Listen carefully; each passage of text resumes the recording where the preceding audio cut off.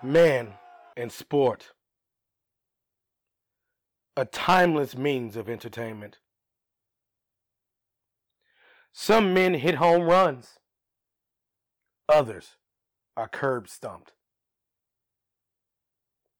Some win Cy Youngs, others get dunked on. Some men become MVPs, others have 70 saves in a game. But your stats won't matter here. Here we discuss the issues, search the hearts of men, and judge in vivid detail. Only raw takes will do. This is Sports Analysis. This is Sports Unchained. This is Sporticus!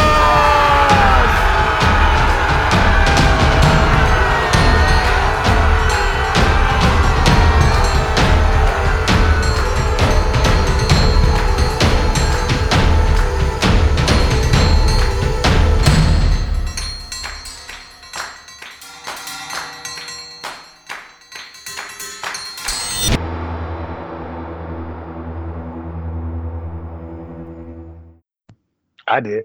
Yeah, before I started training jiu-jitsu, I was looking for a firearm. This was probably about 5 years ago. And I walked into the Academy Sports Store.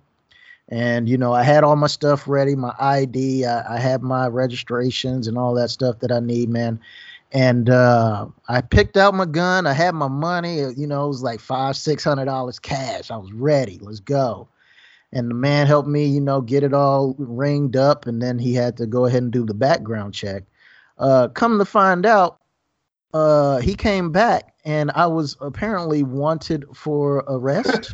I was a fugitive of justice, and come to time, I learned that my cousin, who has a very similar name to me, had used my name to get himself, your identity. He used my name to get himself out of a situation in which he was wanted for, like, what did they say? It was like 3 counts of resisting arrest or some shit. I think he ended up running from the cops. 3 counts of not going for that bullshit. Yeah, and keep in mind, this cousin of mine, he's kind of a menace to society. Right. Like, he's already been to jail a couple of times. He's the guy that tried to rob a Taco Bell with a sawed-off shotgun. Actually succeeded. He just got caught in the getaway.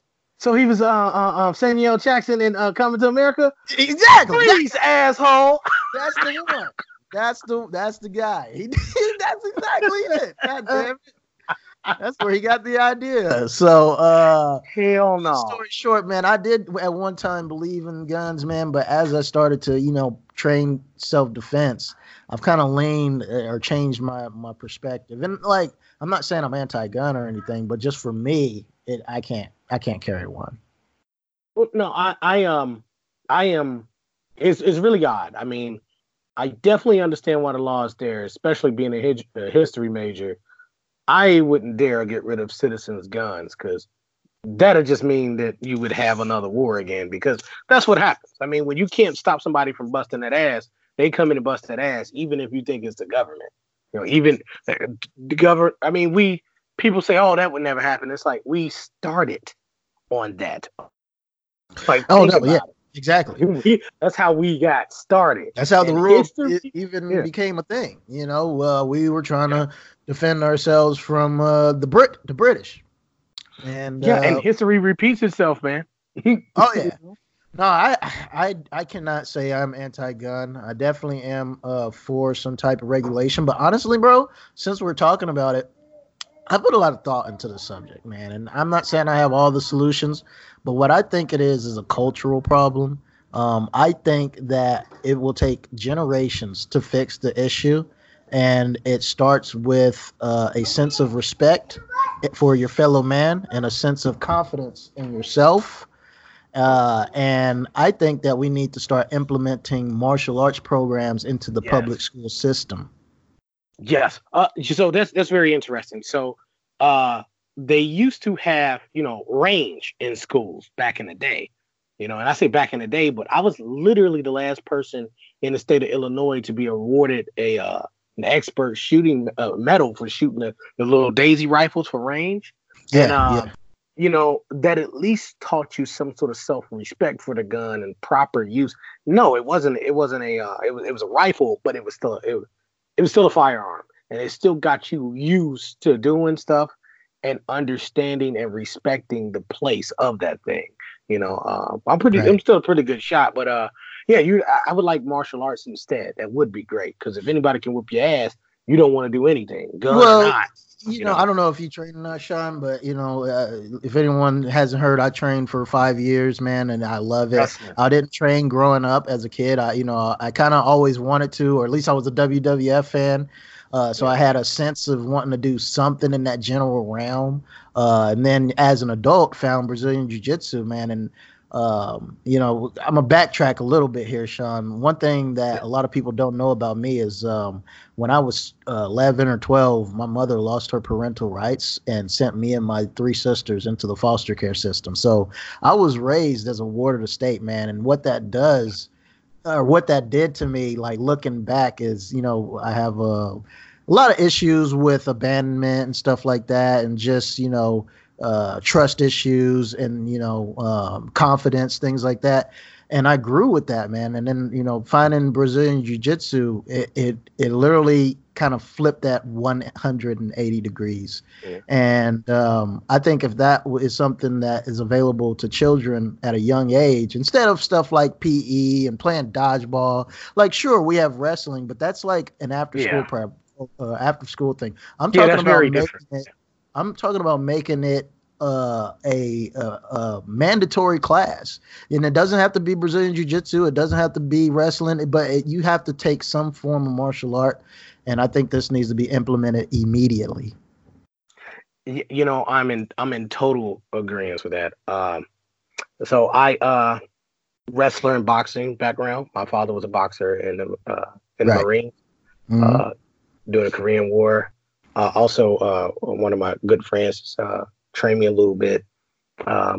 He's a former Golden Glover, so I got hands. So don't but wrestling has always been the biggest thing. My brothers were wrestlers, so I do have some background. It's not nearly as extensive as theirs, but if somebody's whooping your ass for years and you stopped them from whooping your ass finally, and it wasn't an age thing, you got you got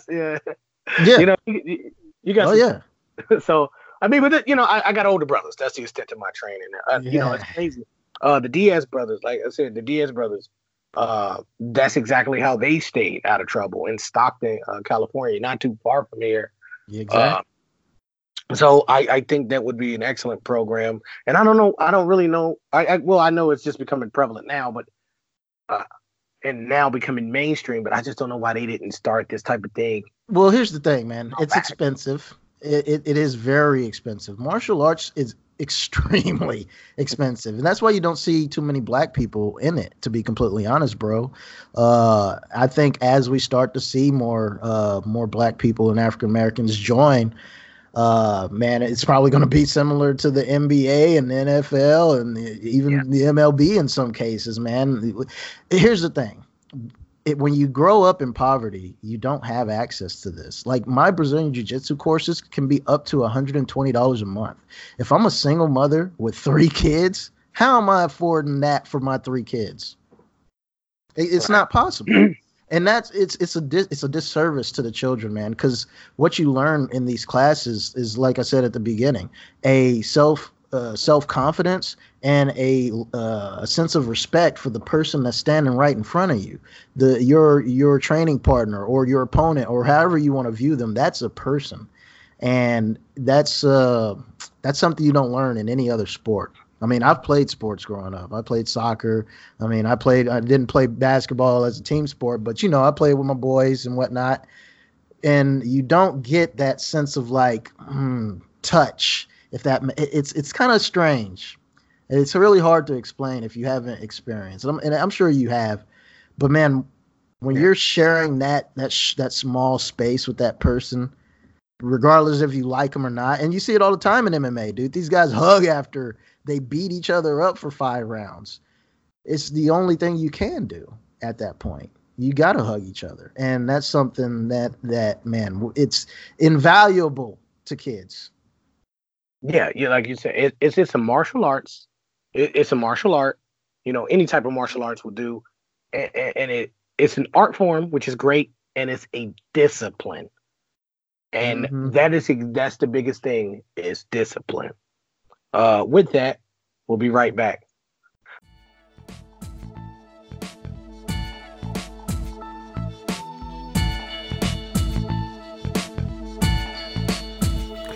You can find us on Facebook, Twitch, and Twitter, all at Sporticus Live. That's Sports ICUS Live. Sporticus Live. See you there. That actually happened to my brother too. Some dude got arrested when I was in grammar school. He was the same age as my brother, and he was giving the cops my brother's name all the time. So the cops would literally come up to my brother and be like, "What the fuck?" And he was like, "No." But then one time they caught them together. Like my brother wasn't doing anything, but one time they caught both of them together, and they was like, "Hey, your name's John Covington." He was like, "No, my name's John Covington." They was like, "Wait a minute." So that's wild. You had to turn yourself in? Basically, like for months, I had to, kind of like talk to the right people and get transferred to the right person and call this county or this office and see who knows what. Eventually, I got in touch with like the attorney general or something like that. And he got me in touch with the detective that was in charge of the case or whatever. We talked about it. He ended up having me send him a picture of my ID with me holding it, and then one with just the ID. And he was like, "Yeah, this isn't the picture of the guy in the photo. So I mean, if you want, you can come in and we can fingerprint you, and we can kind of match that up, but that's really the only way we're going to get past this." And I mean, I knew it wasn't my fingerprint, so I'm like, okay, but still, bro, on the way up there, like I had my lady with me, and I was like, you have to come, because I mean, I might not be walking out this mug, man. This might be a trap. Take my keys, take my wallet. Yeah, call my mama. Yeah, shit. We went in there and I went down into the booking area, and there was like some real ass criminals up in that mug, man, up in the cages. Yeah. I got the fingerprint done, and they let me go. And the detective was cool about it, and it's cool.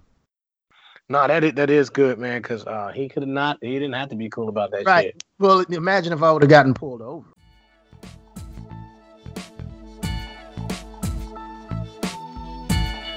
This is Legal Shield Independent Associate Sean Covington.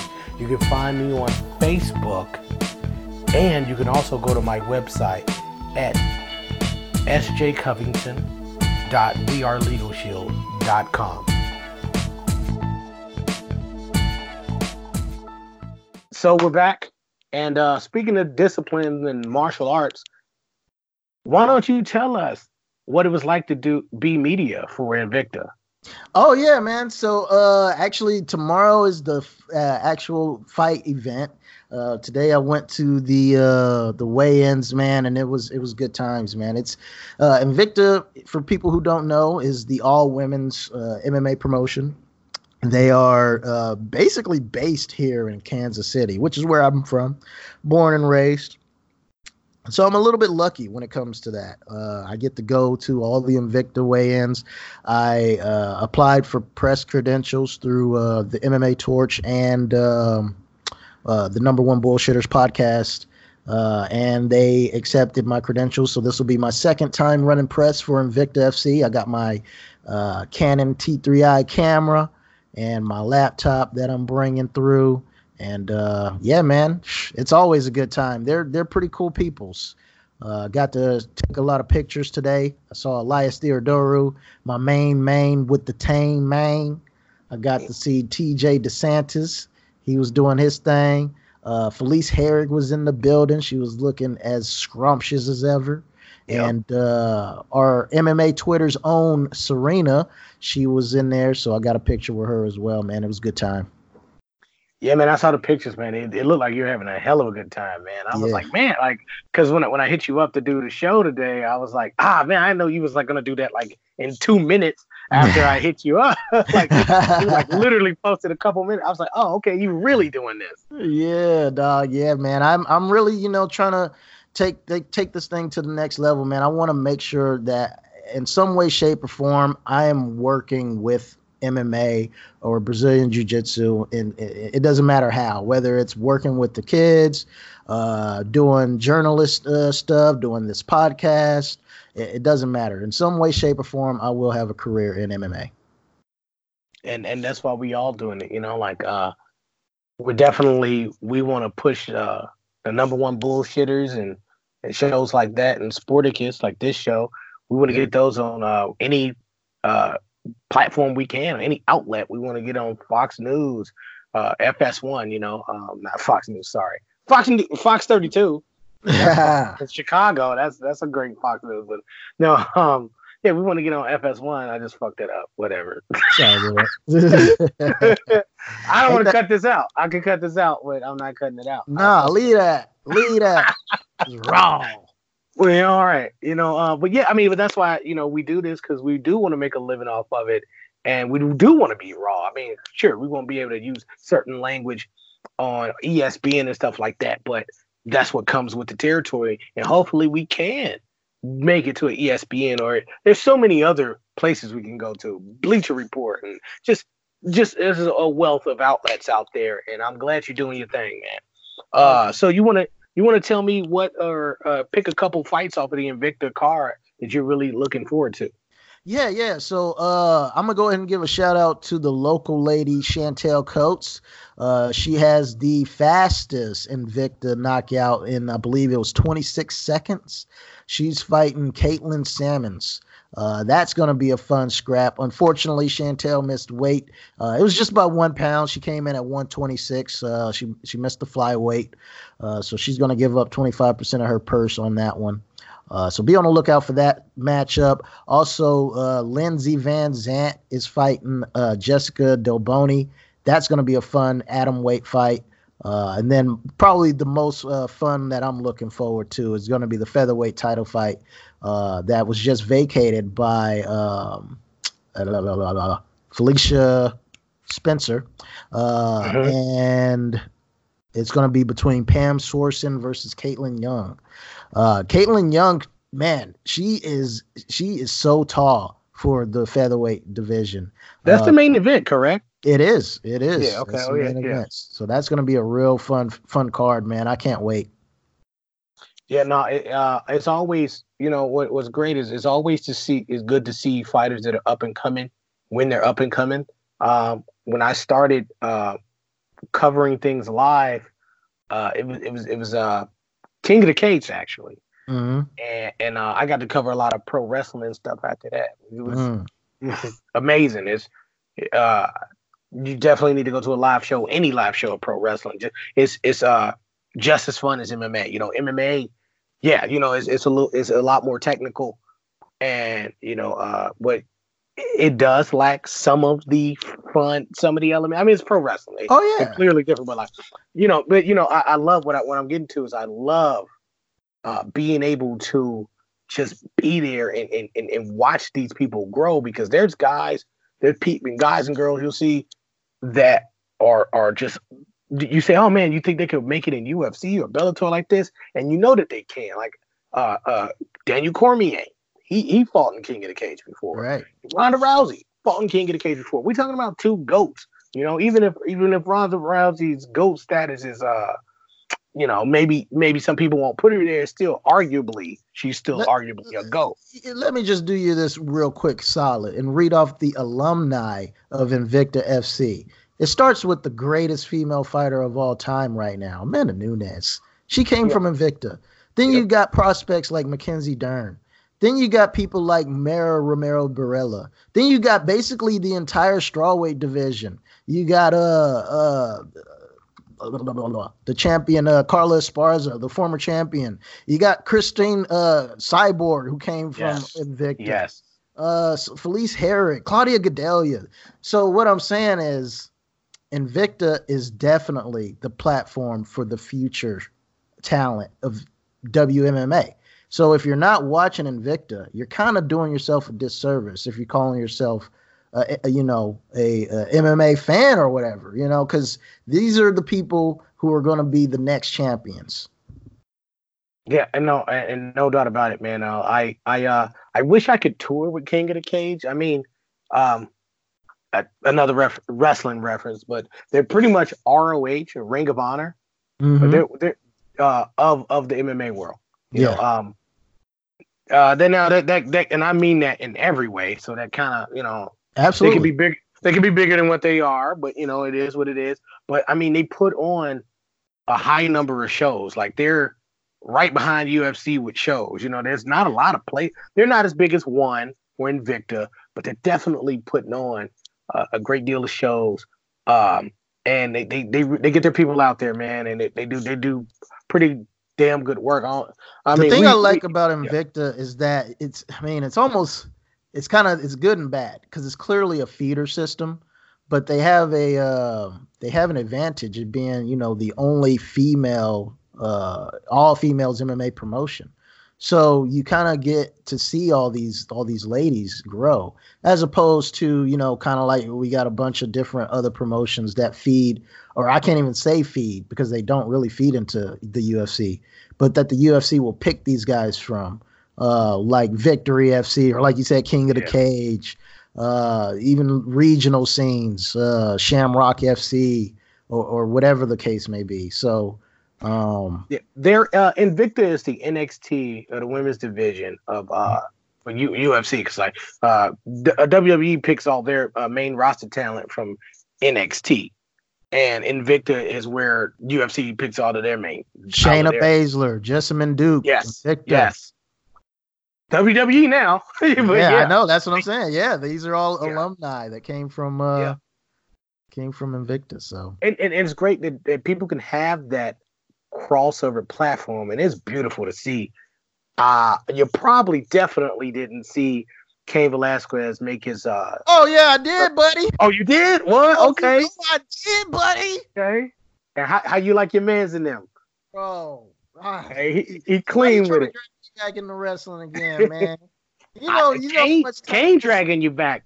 I know, man. Like that was so tight, dude. To see him in there and like really getting it, dude. Like, he looked good. I can't say much. He just looked good.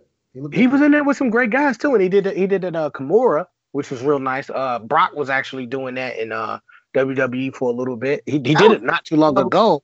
The most sloppy thing from him, in my opinion. That was it felt weird, but maybe it was because it was so like choreographed. Yeah, because he had to. Because if he didn't choreograph it, they don't if you lay a move in too much, man, people definitely nowadays get pretty upset. I mean, Mick Foley and LaPark can still punch people in the face for real. So word, oh yeah. Because how you gonna act like you got hit unless you're getting hit? That's me. Read Mick Foley's book, Have a Nice Day. He was talking about how he was talking to old wrestlers. He was about to have a match. He was like, so how do I make him look real? And he punched him in his mouth. And he was like, that's how. He was like, so he hit me for real, as hard as he could. And so that's why Mick Foley is the legend he is, because he was the last person to really get beat up like that.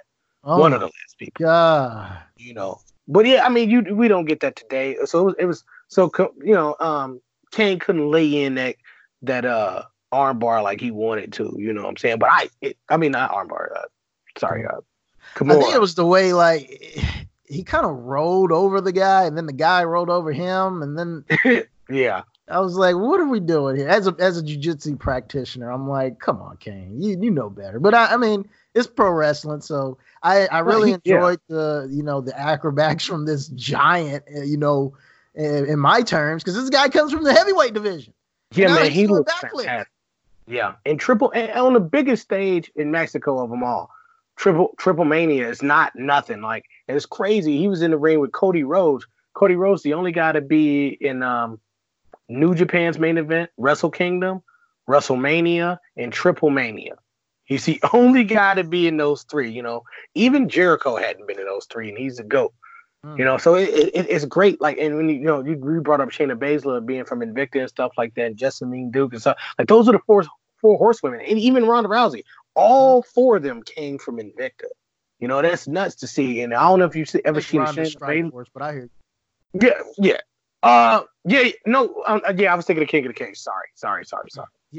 Yeah, she went to King of the Cage, Strike Force, and then UFC. Sorry about that. Yeah, but if you haven't seen a Shayna Baszler match, or definitely do that. Did you see that Matt Riddle? Is she good at wrestling? Because I haven't seen. I've got to be honest. She's amazing. She's fantastic. She do her thing. She's doing her thing. She is beautiful, man. Like things you would love. Because with her pro wrestling, things you would hope that you could see in MMA, she does. Same thing with Matt Riddle. Matt Riddle takes it to a whole different level. Did you see that match? I need to do that. My bad, brother. I'll do that tonight for sure. 100%. It does. Yeah, I'll make sure I get that one. You know what? I feel like making you watch that shit right now. Right now. As a matter of fact, yeah. Let me pull that mug up. Go ahead. You know what? We'll be right back. Yeah, she's dope. So she has Shayna Baszler. I don't even want to describe what she do, but I'm gonna do it anyway. She got a move where she bends your hand, right? Like if somebody ever step on your hand, how you can't really pick it up, you know? Yeah. So she bends your arm behind you, and she steps on your hand. Look it up real quick. Shayna Baszler special. Is it her special move? No, it's just one of them. But yeah, you can type in Shayna Baszler arm break or like hand break. Oh, yeah. You see how she's doing that? Oh, I'm not watching that ever again. That's crazy. Hey, if that was done to you for real, career over. Everything career over. Yeah, man. Why'd she do that to that lady? That's one of her special moves, though. She do that to everybody. You talk that shit, man. She just stomp on your hand and smash you, dude. Like, man. And Matt Riddle up for 2. It's a 2-minute match. Okay. Yeah. It ain't long at all.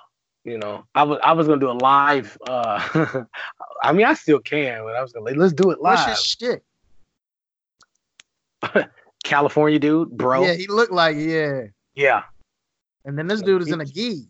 Oh my goodness, let's go. Yeah, he ain't playing around, man. He is not for the games. Oh shit. Oh, they fight. They did leg kicks and everything. That's a takedown. Oh shit. Yeah, I think it skips around a little bit because it's the highlights. It does. Yeah, but I mean, you get the gist of it. Yeah, I'm figuring it. Ooh.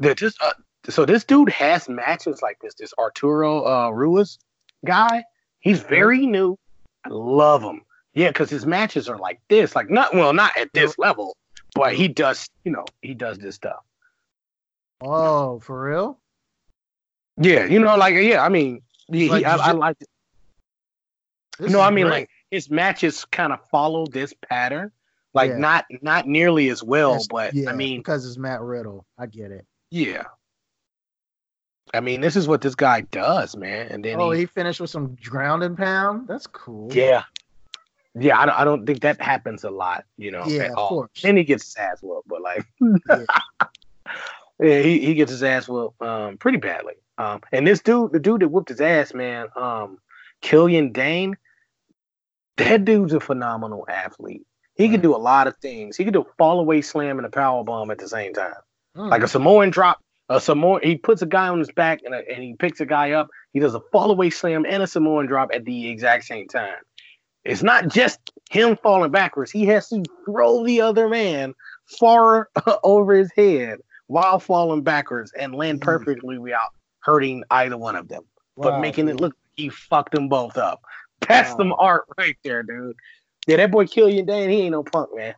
He ain't no punk. And his wife is actually tag team champions with Alexa Bliss right now. Nikki Cross. Yeah.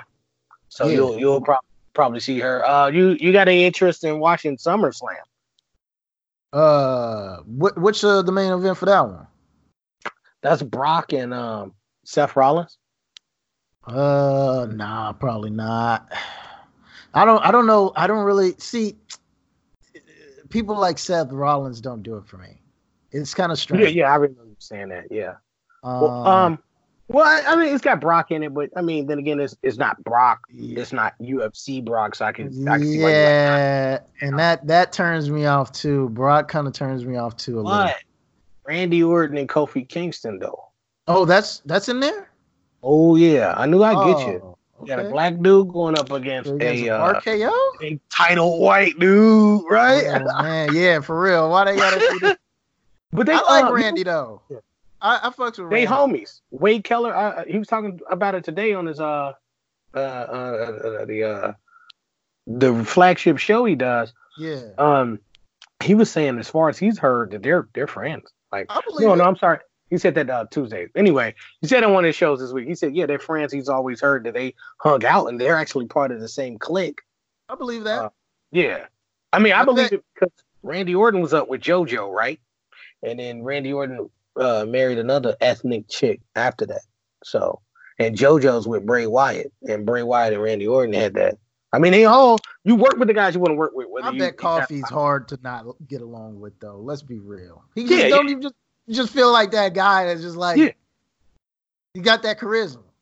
Yeah, I mean, because it's the whole up down vibe.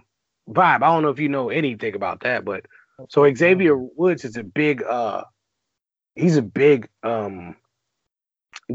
he's a gamer. He's a big gamer. And he even unveiled some of the stuff and did the trailer for 2K. And he doesn't have his own Twitch channel. He's got his own YouTube channel. He has everybody on there. He's had Stephanie McMahon on there playing video games too. Like he gave her a video game name and all of that. Seth Rollins, AJ Styles, all the big guys.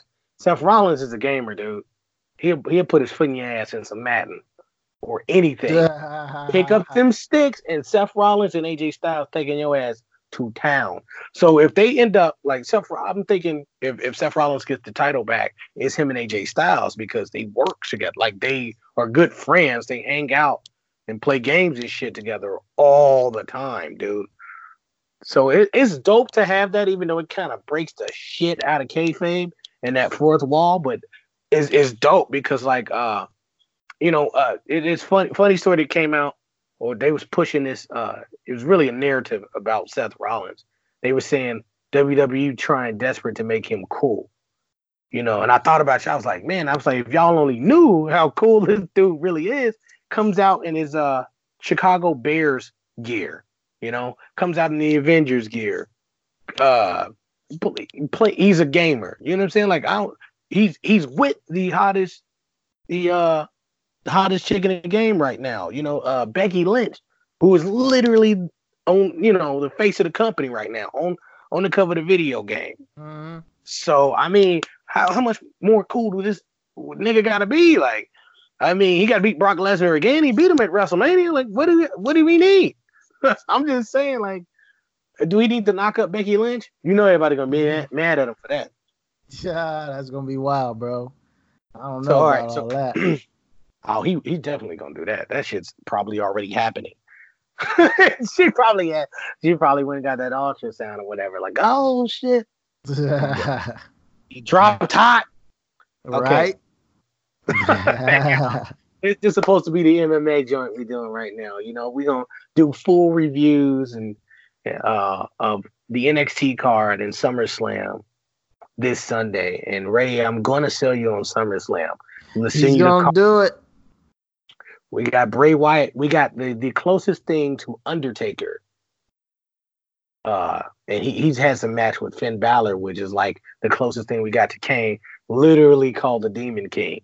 So, I mean, I'm gonna get you one way or the other, man. But I think Randy Orton and Kofi Kingston, that might have sold him. He might check that out. We'll see. I might check that out. That seems like it'd be fun. I'm not gonna lie.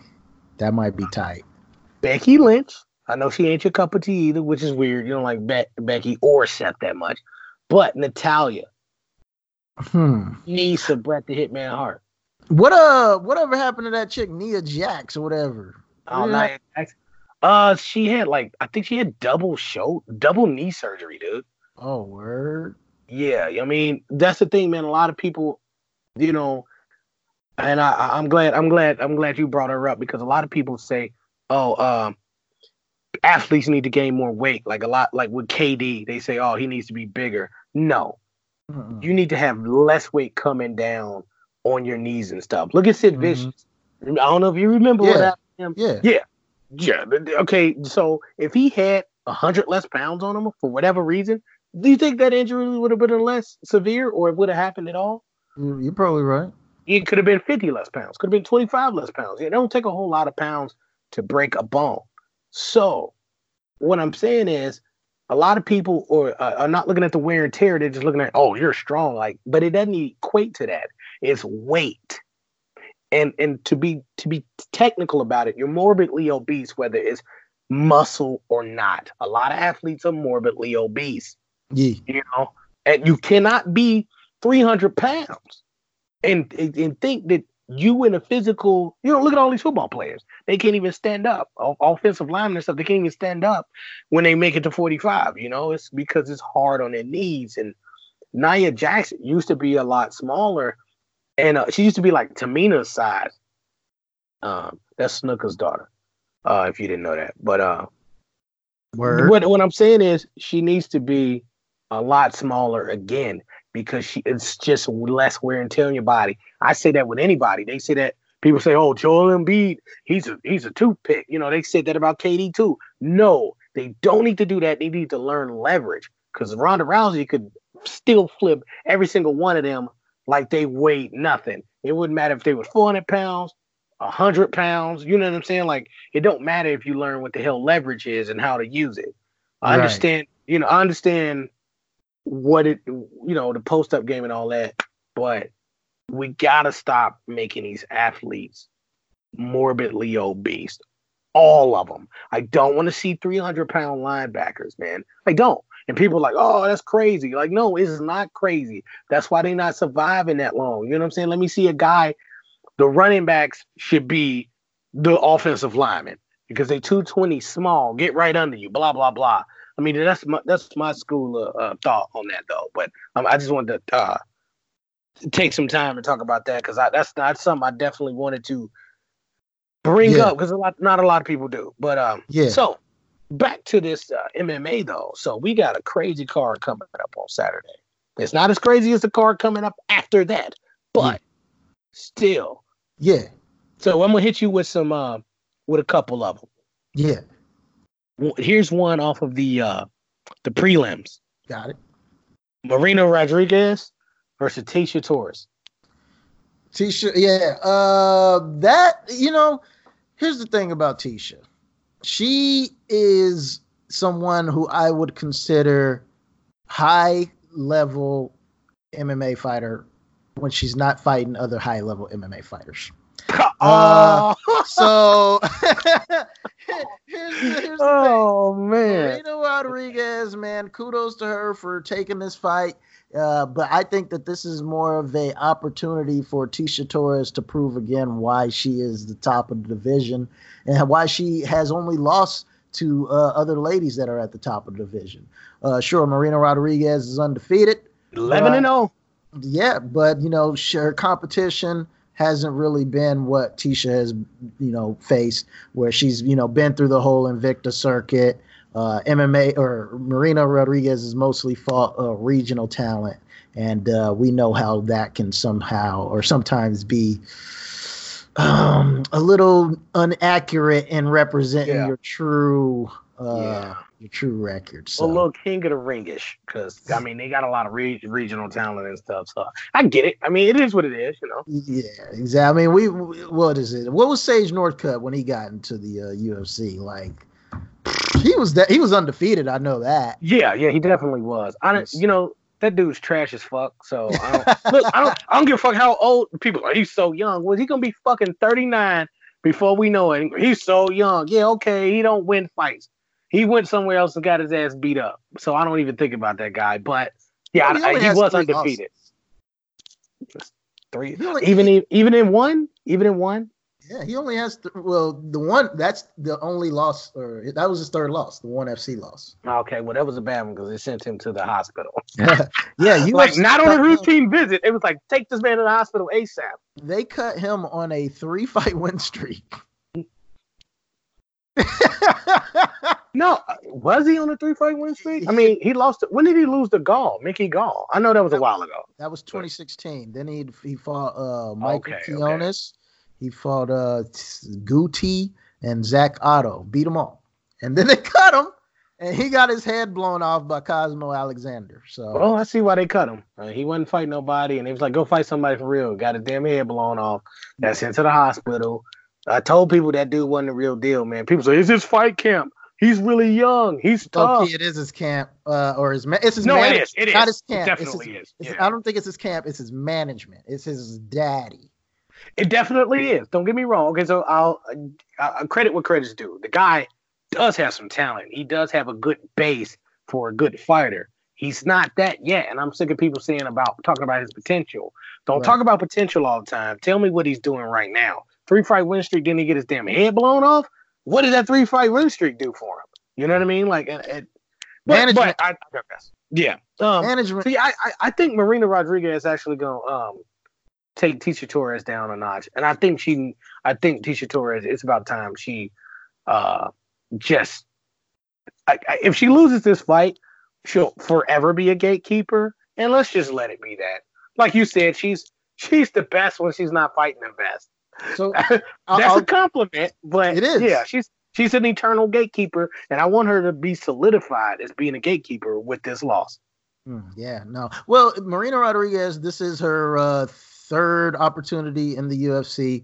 She did have a draw against Randa Marcos, who I rank Randa Marcos pretty highly for whatever reason. I think she's a really good fighter. But then she went to a decision with Jessica Aguilar. And Jessica Aguilar is a veteran, but she's someone that you should be finishing at this point in her career. I watched that fight, and I like that fight, and I don't mind the decision. Mm-hmm. And here's the thing, and I'm going to bring this up. I'm just going to fucking stop the presses right now. Yeah. Stop. Who did we let go to decision and say they're a fucking amazing fighter? Big top dude right now, the top guy right now, always runs his mouth, never finishes anybody, doesn't even fight to finish anyone, which is a big fucking problem I have with him. Oh, yeah, Kobe? Yeah. So, I mean, sure, she wins by decision. I'm okay with her going to that decision because it wasn't like she wasn't trying to finish her. True. No, you're right. She was definitely trying the entire fight, which is not something I think you actually have to do. I think it's pretty much mandatory. Right. Pretty much. Now, I will give credit before I shit all over Kobe Covington and everybody who praises him. Everybody. Hope you ain't in that line of fire. No. But I will give him what credit is due. Kobe has the gas tank of a damn. I don't know. He put diesel in him or something, man. This boy, he don't stop. He just don't. And he's pretty damn accurate also. I will say that. He landed over 150 shots, probably about 200 shots to Robbie Lawler's head alone. He threw 500 plus strikes or something like that. He had like 20 takedown attempts. I will say this. He had the best dance partner in the world to put on those type of stats. He did.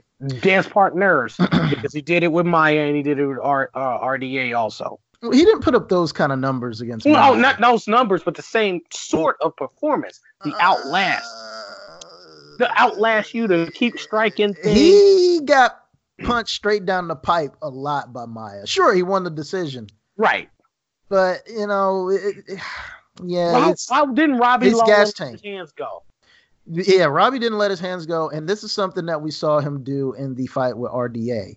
And that's why it's kind of like, okay, sure, it's a very impressive performance by Kobe, but damn, are we really doing this off of Robbie kind of not showing up like he did a couple fights ago? Right. Now let me ask you this. If you give a crackhead some money, don't he have that same gas tank? No bullshit. Do a crackhead have that same gas tank? Yeah. So how impressive is this nigga's performance if you can have a crackhead, hey, just go out there. I can tell a crackhead, just go out there. And he won't even run. He'll get hit and stuff. Like, sure, he's not an MMA fighter. He's not nearly as tough as those guys, but he'll have the same gas tank. He won't be as accurate as Colby. So, like I said, I give Colby that. But when Colby was taking him down, Dominic Cruz continuously said, look, he's not even really applying a submission. It's just to tire him out. And I was like, what the fuck is he doing then? Like, I know this. I know how he fights. I get that.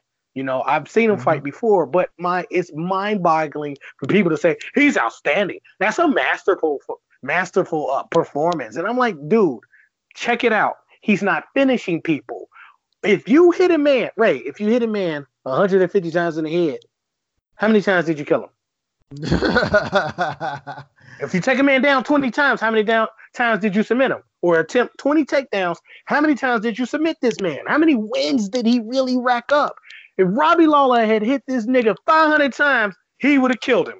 Right. It'd have been over. Conor McGregor, anybody else who was looking to finish you or with a decent power. And you know what? I'm actually kind of being generous to Conor McGregor, being real generous, because when he fight people that are his same size, he don't do so well as far as power goes. You know, Floyd Mayweather knows about that. And I love that Floyd Mayweather was a professional by not completely shitting on Conor McGregor and his power. He wanted to say, nah, he punched like a bitch, but he didn't. but you know, that's my problem with Colby Covington. I was hoping I'd be invited to the number one Bullshitters podcast, but don't worry, I'm gonna get on there and I'm gonna let Cole have it with this Leon Edwards guy. And it's not a guy that I hate or anything like that, but I'm gonna let him have it, talking about how he the best in the division and shit like that. And who whooped his ass in the post fight? Didn't he get his ass whooped in the post fight? Yeah, by Jorge Masvidal. Yeah. So what the fuck are we talking about, Leon Edwards? I want to hear that name come out nobody's mouth unless it's him fighting Jorge Masvidal. Here's the thing: I would give Masvidal the title shot so that he could land on a Leon Edwards fight. I know I will get back to that Shevchenko card. My bad, but I would give Masvidal. You know, like I was saying with like I said on the number one Bullshitters podcast when I was with y'all, when I was talking about Nagano, I say, you know, you got to keep him back from stuff, because if he loses a fight, you take a lot of steam away from him. So I think with Masvidal, you got to get him the title, and then you got built-in guys like Leon Edwards and other guys like Woodley and stuff that he could fight. You got a lot of guys out there that will match up with Masvidal, especially with him being the king. But I think if you keep him too far back for too long, he'll just lose a lot of steam. And Cole was like, I don't know if Masvidal is someone that the UFC sees as someone that they can, you know, build a good promotion as far as championship calibers is concerned. Because he fight niggas at Whole Foods? No, he I don't think Masvidal would make for a very good champion. Masvidal is a great fighter, but he's someone that I put in the category of an X factor. I mean, even the Darren Till fight, you know, he was kind of losing it until he didn't. You know, and then he had the of course the 4-second knockout against Ben Askren, but you know, that's impressive and it got him some popularity, but damn, we didn't really see a fight. You know, we just kind of saw the thing. And that's the thing. As soon as that fight was over, I was like, I still want to see the fight. Yeah, I was too. I get it. I was too. But here's the thing. Here's the stark contrast is that is the high praise Colby gets for being a crackhead that can punch. A crackhead with some boxing classes. And then Masvidal goes out and does what a fighter's actually supposed to do and suffer 0 damage and knock you the fuck out immediately. Like, no games, no playing. We're not supposed to see the fight. You know, I don't think people get that. Like Damian Maia and Askren, that's cool. Go to practice for that. I really want to see that fight, actually, but it's a fight. So that'll be fun. If one of them get knocked the fuck out, good. I ain't gonna be like, oh man, I want to see them grapple for 15 minutes. I don't actually. I want to see the. I do too. But you know what? But this is a competition. If it's a grappling competition, I want to see them do that. But this is a competition where you could just throw a kick and knock them out. and you're supposed to be able to do stuff like this, and get you fight the way you want to fight, but to finish people, to win these fights as quickly as possible without suffering damage is what you're supposed to do. It's the same thing in boxing. It's the same thing in pro wrestling. It's all of combat sports, you know? So I think Masvidal should be at the top. He should be the guy you'd be like, sure.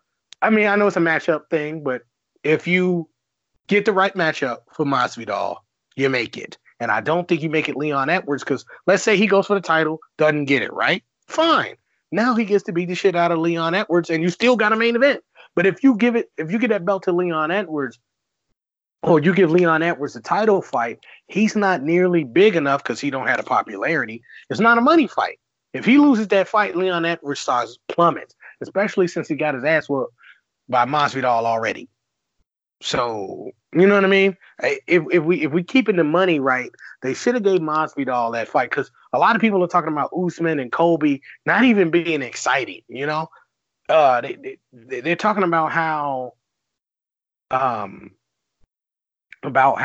Colby's gonna have to carry all the stuff on the mic, right? And did you hear the stuff about him and Miesha Tate? Colby and Miesha, yeah, I heard about that. Yeah, I didn't see it. Here's the thing. I can't really give that much attention to Colby. I can't. I really can't. Even this whole this last little 5-minute spiel we've been on about the guy, it's been kind of turning me off a little bit. You know, I don't even want to address the guy as I have to respect him as a legit fighter, but I don't want to address him for his shenanigans, man. Like, we're at a terrible time in our country right now, being split apart. And in my opinion, we just don't need that shenanigans, dude. Do something different. No, that's why I asked about it, because that was one of the roundtable questions on MMA Torch. Oh yeah, that we asked. What do you think about Colby? And yeah, we know it's all a shtick. We know it's a gimmick. And I didn't mean to. I didn't mean to. Put you in a situation where you didn't want to talk about something or someone you didn't want to. Right? No. Yeah. I mean, I know. That's why I kept it at his fighting style and not him as a person. Yeah, they asked me about that on the Bullshitters podcast, and I pretty much said the same thing, dude. Yeah. This country's at a time, dude, where we are in so much turmoil, and I just, dude, adding fuel to the fire, I just don't see the sense. Exactly. And you know what? He could be what he needs to do. He actually wants to be the hero. He does. He wants to be an American badass, and have an eagle flying overhead with a rifle in one hand and a cigar in the other and stuff. Right. And I get that, but he's going about it the wrong way. But my thing is, and here to make it full circle, was that him and Usman aren't great in a fight. That's not going to be great between them, the banter. But the banter between him and Masvidal would make a lot of sense. A lot of sense. We get to see what he really has to say, where he really goes, what he's willing to do. And we'd have Colby Covington really just sitting there like, okay, I got to make the right decisions, because I actually don't want this person as an enemy. Right. And I need to, he's not gonna respond to silly things. So I got to make these things count. So I think we would have saw Colby Covington at his game, had he, him and Masvidal went at it, or Masvidal, after Masvidal got the belt from Usman, because I don't think Usman would necessarily beat Masvidal. I just don't. I mean, when you tear through two people like he just did, I mean, you either taking him down and hoping you survive, but if he get up, it's over. I don't see him not knocking him out. He's trying to.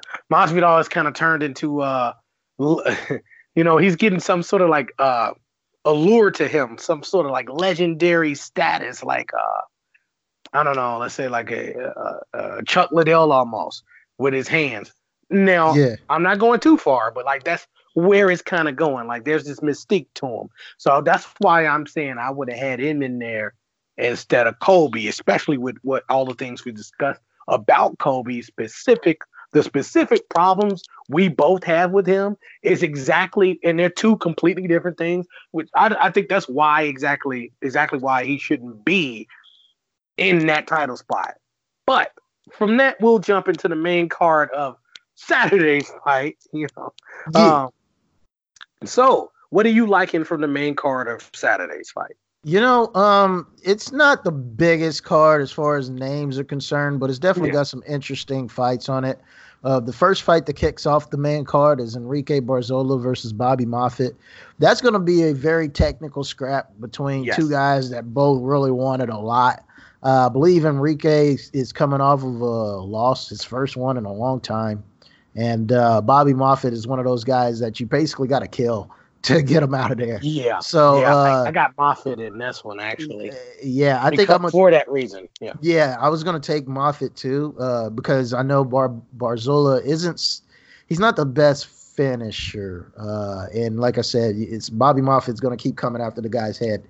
But then you got 2 fights later, you got Volkan Ozdemir and Ilir Latifi fighting. Oh, yeah. They should have been fighting like 6 months ago.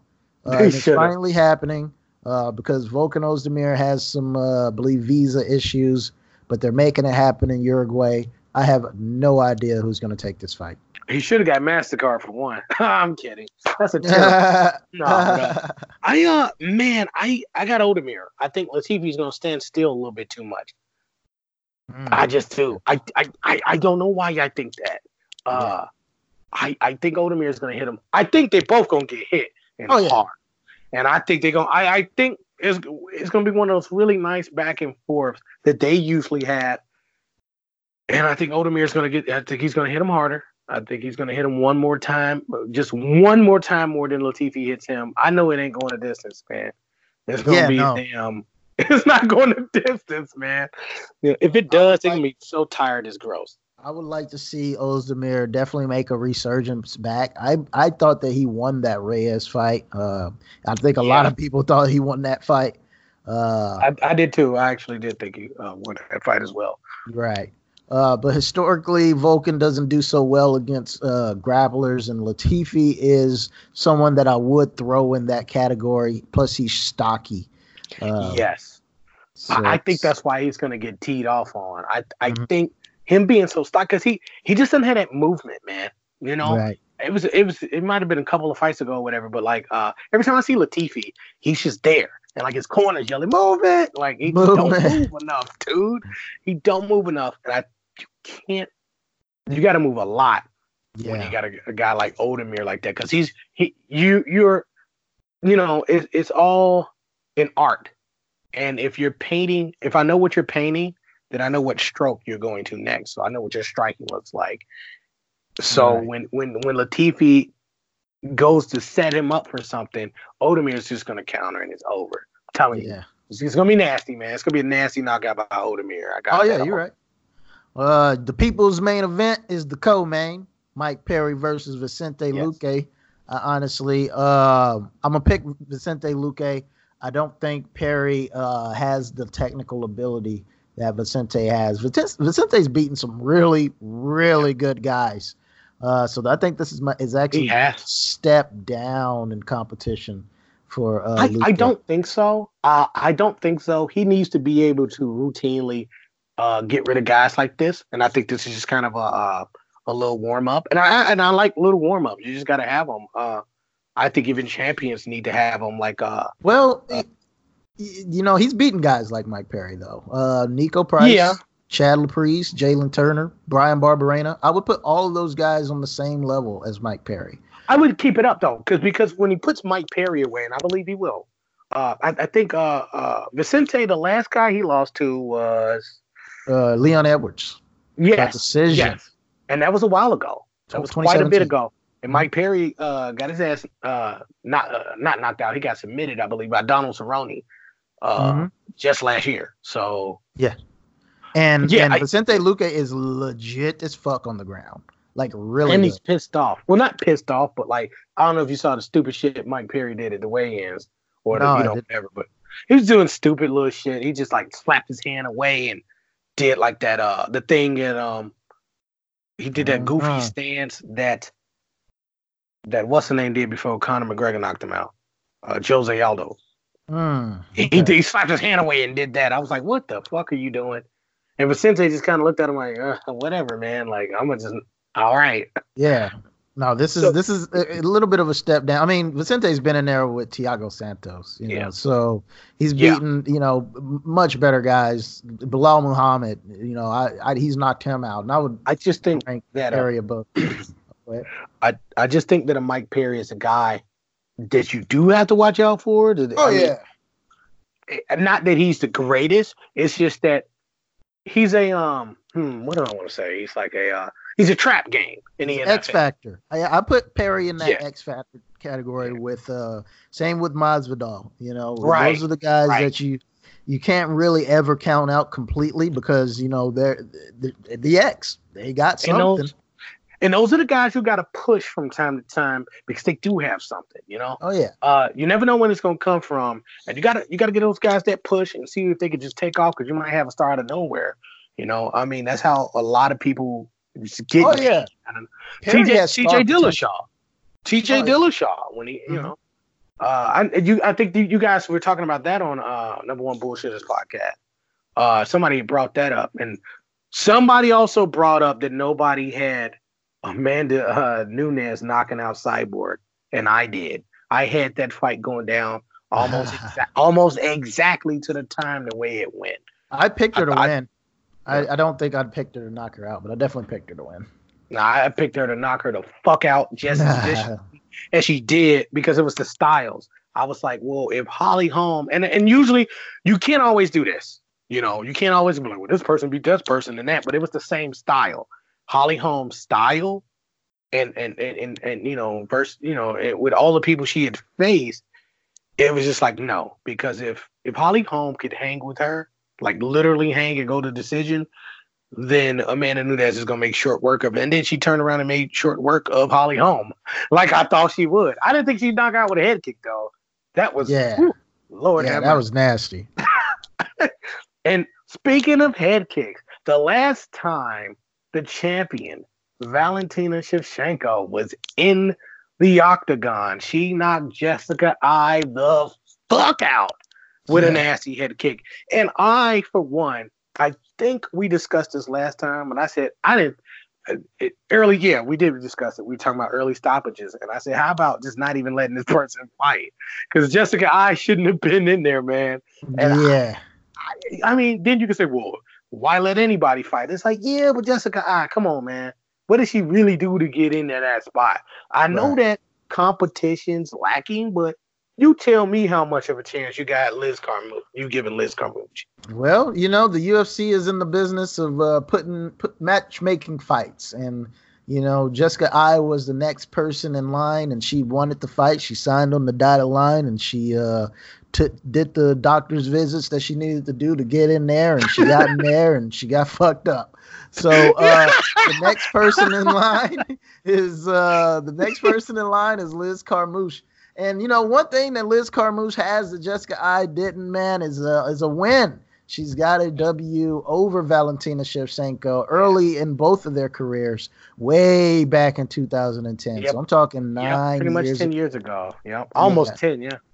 Yeah, almost 10 years ago. So it's almost two completely different fighters. We know that Valentina has evolved tremendously, and she was even good back then. I watched the fight. It was very competitive. It was stopped by a doctor's cut, and it's got not exactly a vote of confidence. Now here's the thing: people are writing off Liz Carmouche though, and I don't think that should be happening per se, because I also put Liz Carmouche in that same category that we keep talking about on this podcast, the X Factor. X Factor. I'd give you that. She has an impressive resume. I put her right in that category because she's been in there with the who's who's at a higher weight division, and she's had some success. She should have the grappling advantage, but of course, you know, Shevchenko's going to have a massive stand-up advantage. I don't think she has the grappling advantage either. I mean, I would say Liz Carmouche would have to fight her like JJ did.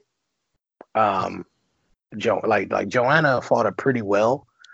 I think if you could stay in front of Valentina like that and keep it up, like you got to keep her up so she'll tire it out enough so that you can finally take her down. I don't think that'll happen. So here's the thing about you said two things. I said one thing. She said she had some success. Some ain't enough, in my opinion. It ain't enough for her here. Mm-hmm. You're right. Because we don't hear about her doing shit. Nothing. But she's getting a title shot. Whatever. I didn't know what the fuck Jessica I was doing either until she got knocked the fuck out. I know what she's doing now. You're right. You know, she's resting. She's on that medical suspension. But well, the thing, Liz Carmouche always puts on competitive fights. She's never been blown the fuck out. I mean, even the Ronda fight, she wasn't blown out in that fight. True, and she almost submitted Ronda. She did.